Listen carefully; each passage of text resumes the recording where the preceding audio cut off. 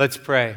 Heavenly Father, we thank you so much that you are the God of revival and renewal and of new life now and forever. As we come to you today, we thank you and praise you for your coming kingdom. And we ask, as we're going to be talking about in this message today, God, that your will would be done, your kingdom come on earth through us, through our lives. We pray that your Holy Spirit would be poured into us so that we can hear this message and receive it, but then go out and be empowered to live it in your goodness, in your grace, and your love, so that people in our families, our workplaces, our communities, and our homes will know your kingdom power. We pray this in Jesus' name. Amen. So if you haven't been here for a while, or maybe you're brand new, this is your very first time watching online with us, we're in the middle of this series, literally the middle. It's the fourth week of an 8-week series called New Beginnings, the Lord's Prayer.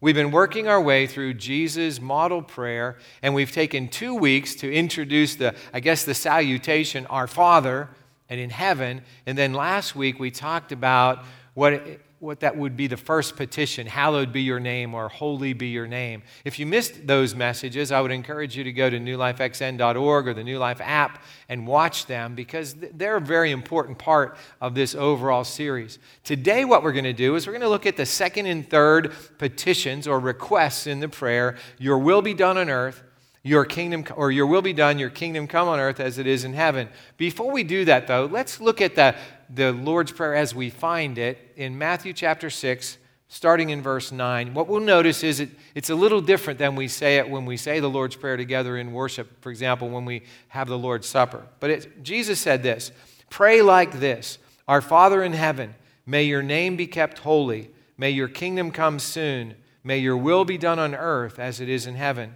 Give us today the food we need, and forgive us our sins as we have forgiven those who sin against us. And don't let us yield to temptation, but rescue us from the evil one. So may your kingdom come soon. May your will be done on earth as it is in heaven. Those two statements actually are one statement. I know it sounds like two statements, but in Hebrew poetry, as we find in the book of Psalms, and actually as we find here in the Lord's Prayer, what often happened is they would say the first line, and then they would restate the same thing in the second line. So it's called parallelism. And it's not just Hebrews that did that. It's often done in poetry. But when Jesus said, your kingdom come, your will be done on earth as it is in heaven, what he was saying was, let's see God's will done on earth, because it's already done in heaven. So today's take-home point sort of makes that point, and the take-home point is the one point that I'm going to be making during this message from Scripture that we want to take home and live out in the week ahead. So here it is. When we do our Father's will, His kingdom is here.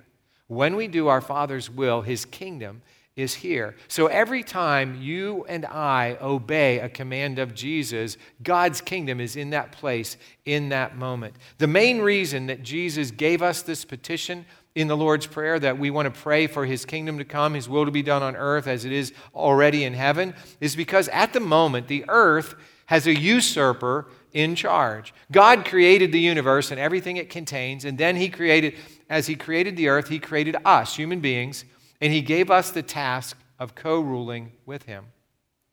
Now, He had a plan.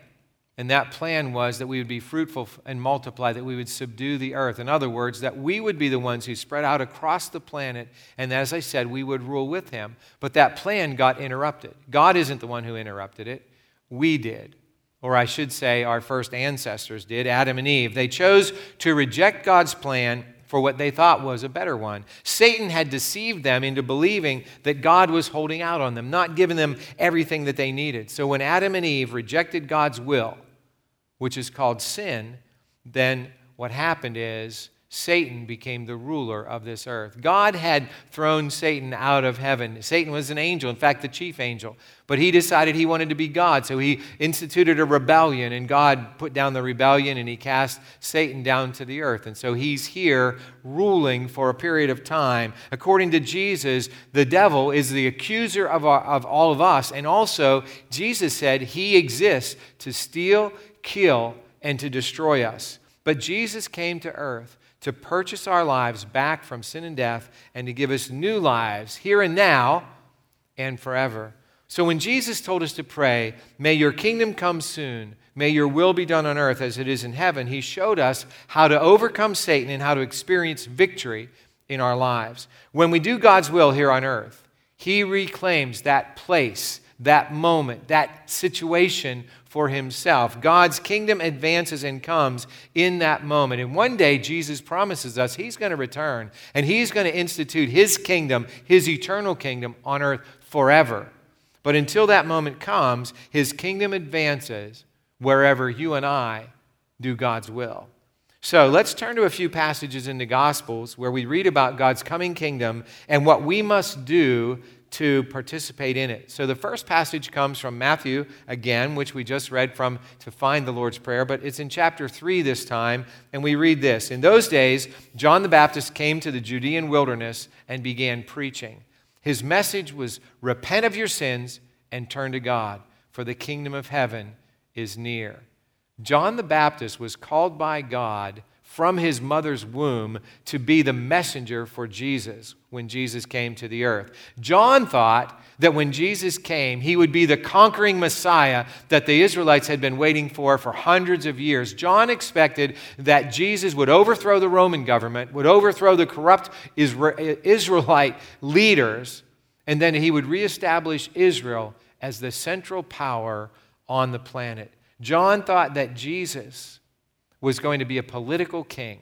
But even with all of that expectation, John's message, as we saw, is primarily a spiritual message. John said, repent. Repent, or as we say there, turn from your sins and turn back to God, for the kingdom of heaven is near. The original Greek can also mean the kingdom of God has already come. So John the Baptist believed that not only was God's kingdom near, but Jesus had come and God's kingdom had come, and soon the Romans would be overthrown, the Israelite king Herod would be overthrown, and God would have his king, Jesus, ruling on the throne.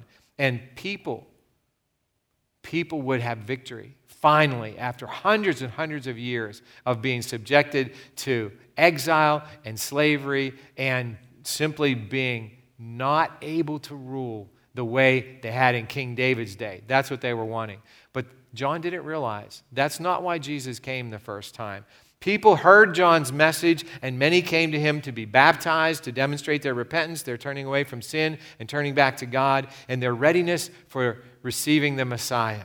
What John didn't know, as I already said, is Jesus was not going to take over the throne in Jerusalem. He wasn't going to take over the throne in Rome. In fact, what he was going to do was take Satan out of leadership on this planet and restore freedom to his people.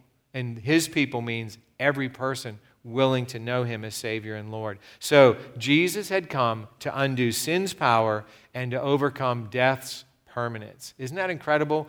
Overcome sin's power in our lives, but also to overcome death's permanence. No longer were we going to die and that was going to be it, or we'd be separated from God forever. Now we could be with God forever. So while we might see those actions as purely spiritual, right? Overcoming sin, overcoming death, there's actually physical and even political ramifications in that. Because think about it. If every single person on this planet submitted ourselves to Jesus Christ as Savior and Lord, if we, every single one of us, lived our lives daily to see God's kingdom come here on earth, His will to be done here on earth as it already is in heaven, imagine what the world would be like. And what you're saying is, well, that's never going to happen. Well, you're right. It's never going to happen in its fullness until Jesus does return and establishes a kingdom forever. But Jesus told us to pray for it. And when He told us to pray, may your kingdom come soon, may your will be done on earth as it is in heaven, He was saying, not only are we supposed to pray for God to do something about it, but He told us we're supposed to do something about it. Because every time we hear a command of Jesus and we live it out, we are bringing His kingdom here on earth, whether it's in our family, in our workplaces, in our school, wherever we are, He is going to establish His reign. And that's what that prayer is all about. Now, when Jesus died on the cross, rose again, and sent the Holy Spirit into our lives, He gave us new lives. He called it being born again. and he gave us the power to actually fulfill what this prayer is asking us to do, to bring his kingdom wherever we live, work, and play. So it wasn't only John who called people to repent, to turn away from their sins and back to God in preparation for the coming kingdom. Jesus actually said the same thing when he started his ministry. He spoke about God's coming kingdom, and we find that in Matthew chapter 4, starting in verse 12 and all the way through 17. It says this: "When Jesus heard that John had been arrested, he left Judea and returned to Galilee. He went first to Nazareth, then left there and moved to Capernaum beside the Sea of Galilee in the region of Zebulun and Naphtali. This fulfilled what God said through the prophet Isaiah. In the land of Zebulun and of Naphtali, beside the sea, beyond the Jordan River, in Galilee, where so many Gentiles live, the people who sat in darkness have seen a great light. And for those who lived in the land where death cast its shadow, a light has shined." From then on, Jesus began to preach, "Repent of your sins and turn to God, for the kingdom of heaven is near." John had been arrested because he told King Herod his life was sinful. He had married, actually, his brother's wife. He had taken his brother's wife away from his brother and married her. And John said, "You can't do that." And so Herod the king had arrested John and put him in prison. And when that happened, Jesus left Judea, the southern part of Israel, where the actual capital city of Jerusalem is located, and he returned to Galilee, his home. I mean, he wasn't born there. He was born in Bethlehem, but he had lived most of his life in the region of Nazareth in Galilee, which is about 100 miles north of Jerusalem. So Jesus came to shed light everywhere. And actually, we are told in that passage of Scripture we read that the land where Jesus lived was a land of darkness, and that's always the image in the Bible for sin. So sin had cast a dark shadow over northern Israel, and it said there were a lot of Gentiles lived there. Gentiles are simply non-Jews. And so Jesus came to be the light of the world, and he has called us also to be the light. So Jesus' first message to the people, exactly the same as the message of John: repent of your sins and turn to God, for the kingdom of heaven is near. You see, we can't experience God's kingdom, we can't do God's will here on earth as it's already done in heaven until we turn away from our sin and turn back to God. We have to reject Satan's ways. We have to reject the current ruler of this world so that we can follow the true ruler, the King of Kings and Lord of Lords, Jesus. So when we pray, "May your kingdom come soon, may your will be done on earth as it is in heaven," we are standing against the devil and we are standing with Jesus. Now you might be thinking, isn't that what everybody wants? Doesn't everybody want to stand against the devil and stand with Jesus? The short answer to that question is no, not everybody wants that. Everyone doesn't want God's will to be done here on earth. In John 3, Jesus had a famous conversation with Nicodemus, a Jewish religious leader, and it's famous because it's in that passage that we find the verse, John 3:16. "God so loved the world that he gave his one and only Son, that whoever believes in him shall not perish, but have eternal life." But a few verses after John 3:16, Jesus told us why not everyone is really eager for God's will to be done and for his kingdom to come on earth as it's already done in heaven. In John 3:18-21, here's what we read. "Whoever believes in him, that is in Jesus, is not condemned, but whoever does not believe is condemned already, because he has not believed in the name of the only Son of God. And this is the judgment. The light has come into the world, and the people loved the darkness rather than the light, because their works were evil. For everyone who does wicked things hates the light and does not come to the light, lest his works should be exposed. But whoever does what is true comes to the light, so that it may be clearly seen that his works have been carried out in God." So when we practice evil or sin, we don't like the light. We want to live in darkness. We love the darkness. But once we've repented, once we've turned away from that darkness and walked back to God, once we've turned back to God, then we love to live in the light. In fact, Jesus actually says we become the light. We're reflecting his light in our lives. That's what we were created to do. So Jesus called us to pray for God's kingdom to come, his will to be done on earth as it already is done in heaven, because that's the only way for us to align ourselves with God's will and way. So let's look at one more scripture that talks about God's kingdom, and we find it this time in Luke's gospel. It's in chapter 17. It starts in verse 20. It reads, "One day the Pharisees asked Jesus, 'When will the kingdom of God come?' Jesus replied, "The kingdom of God can't be detected by visible signs. You won't be able to say, 'Here it is,' or 'It's over there,' for the kingdom of God is already among you." The Pharisees believed that when the Messiah came, that God's kingdom would also come, that it would be that tangible political kingdom, that everybody would be able to, there would be borders. You would be able to see the nation of Israel would expand its borders, to be sure, and everybody would know where it was. So that's why they asked Jesus when God's kingdom was going to come. If he was the Messiah, well, then tell us, when is the kingdom coming? And they must have been very surprised at Jesus' answer, because Jesus said the kingdom of God can't be detected by visible signs. It doesn't have borders. One day God's kingdom will come in all its power. In that moment, God's kingdom will be visible. But when Jesus came the first time, he came to reconcile us with God, to reestablish the broken relationship between God and us, which we had broken, not God, through our sin. Jesus said the kingdom of God is among us or within us. And that was true 2,000 years ago, and it's still true today. We get to live God's will and to demonstrate God's kingdom every moment we obey his commands. I know I've said that several times in several ways, but right now, you and I can do God's will. Right now, you and I can bring God's kingdom to the places where we live, work, and play every single day. Jesus told us to pray for God's will to be done, God's kingdom to come here on earth as it already is done in heaven, because he was going to die and rise again to go back to heaven so that he could send the Holy Spirit to empower all of us to live God's will and God's purpose as we obey his commands. And that's the reality that we have, the kingdom reality that we have here and now. Not someday when Jesus returns, but right now as we live our life every day. And as we do that, as we live in obedience to Jesus, we kick the devil to the curb. And that's one of my goals in life every single day. The devil's already been defeated. You realize that.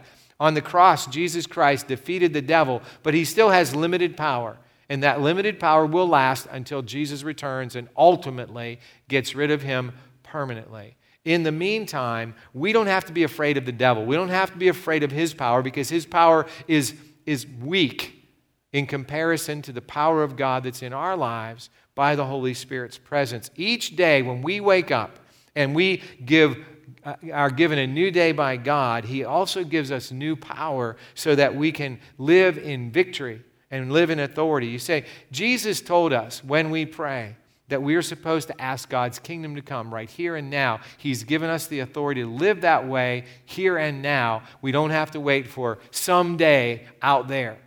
Too many Christians in America live as if we're sort of helpless maidens in some melodrama tied to the railroad tracks of history, as if it matters who's in the White House right now, or if it matters that there's a pandemic going on, or it matters that a lot of people aren't following the truth of God. You see, the Apostle James reminded us to humble ourselves before God. And then as we do that, we lean into God. And as we do that, he will empower us to overcome all the works of the devil. Our job is simply to trust our Heavenly Father, to recognize that he is the King of heaven, and then to give him the great honor that he deserves. What we talked about last week when we said hallowing or giving great honor to him as King and supreme being of the universe, and then to call on him to send his kingdom power and purpose to us. It's simple, but it is most certainly not easy, because every single day we are tempted, and we are, in our minds, we wake up and we say, oh no, this is going to happen today, that's going to happen today. And we have all of these ideas going on in our mind about how we're powerless, how we can't do anything to change the world. But the reality is, we are not powerless. That's the devil's lie. It's his deception. We are actually so far from being powerless, it's not even funny, because the risen Jesus told us that he has all authority in heaven and earth. And then he said, here, I'm giving that authority to you. You go into all the world and make disciples of all the nations. He gave us his authority until he returns. And that's why today's next step is, I will advance our Father's kingdom by doing his will in my life each day. Every time we obey a single command, it might not be a big thing. It might be. I mean, God might call us to do some amazing, earth-changing activity in his name. Or he might just call us to love our neighbor as we love ourselves. He might just call us to do to someone what we'd want to have done to us. He might just call us to some simple act of obedience and kindness in our families, in our workplaces, in our schools, wherever we live, work, and play. And as we do that, God's will be done, and his kingdom will come here on earth as it is in heaven. You know, that's God's plan, and he doesn't have a plan B. Amen. If we are going to do God's will here on earth, if we're going to bring God's kingdom here on earth by how we live, the first thing we need to do is we need to trust Jesus as Savior and Lord in our lives. After all, I said that Jesus died, rose again, went back to heaven, and sent the Holy Spirit to those who trust him as Savior and Lord. So we need to do that first. And here at New Life, we always say, following Jesus, trusting him as Savior and Lord, it's simple, but it's not easy. It's as simple as A, B, C. A is admit. Admit that you're a sinner. Admit that you're broken. Admit that if you were Adam and Eve, you would have been fooled too by the devil, and you would have bought into the lie, and we have bought into many, many lies. And so we're sinners. Admit that. B is believe in Jesus. Believe in the King of Kings, the Lord of Lords, the one who came to the earth the first time to die on a cross after he lived the perfect life that none of us could ever live, so that we could have our sins atoned. That is, we could be put at one with God and our relationship restored. And then he rose from the dead and returned to heaven, and he's there right now, according to Romans 8, praying for us. And he will return one day to establish his kingdom forever. In the meantime, we believe in him, and we believe in his power to change us from the inside out. And then C, we confess to God those sins that we already admitted to ourselves. We confess them to God, ask him to change us from the inside out. That's what repentance is all about. Repenting is turning away from sin, turning back to God. And then we confess to anyone who will listen that Jesus Christ is the Son of the living God, and that he is Lord and Savior in our lives. If you've never done that, I'm going to encourage you to pray with me right now. I'm going to pray as if it was the very first time in my life that I was trusting Jesus, Savior and Lord, and then you can pray right along with me, and then I'll have a closing prayer for all of us. So let's pray together. Heavenly Father, we thank you so much for your goodness and love. I thank you, God, that you are the one who sent your Son Jesus to pay for my sins. I admit that I'm a sinner. I admit that I need you. I admit that I need a Savior, one who is going to rescue me from sin and death. I need a Lord, one who's going to be my owner, my master, who's going to tell me how I need to live so that I can have victory over the devil in my daily life. God, I pray right now, and I believe that Jesus is who he says he is, that he's my Savior and my Lord, that he's your Son, that he's the God of the universe. And God, right now I confess to you the sin of my life. I'm broken. I'm lost without you. I've tried to live my life and it just doesn't work. And so I ask you right now to take over. Give me that new life that Jesus promises, and let me live in the power of your Spirit today and every day.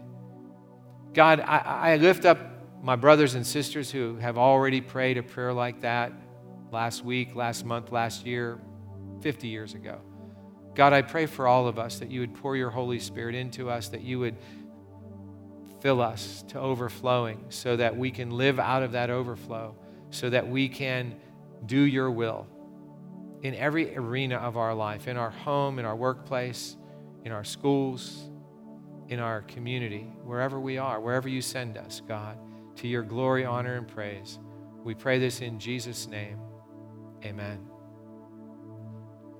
If you just committed your life to Jesus for the very first time, would you please just click on that button in the chat that lets us know that. We'd like to follow up with you and help you to see how that new life actually can go and give you some next steps for that. I would like to encourage all of us to remember something, that we're not standing in the world witnessing to Jesus Christ. we're standing in Jesus Christ, witnessing to the world. His kingdom has already come everywhere we are because he is in us and he is with us. So as we go out, let us go out into the world in peace. Let us love and serve the Lord, rejoicing in the power of the Holy Spirit. Let us render to no one evil for evil, but always turn back evil with good. And now may the grace of our Lord Jesus Christ, the love of God, and the communion of the Holy Spirit be with us all today and until we see Jesus face to face. Amen. Have a great week, everybody. God bless.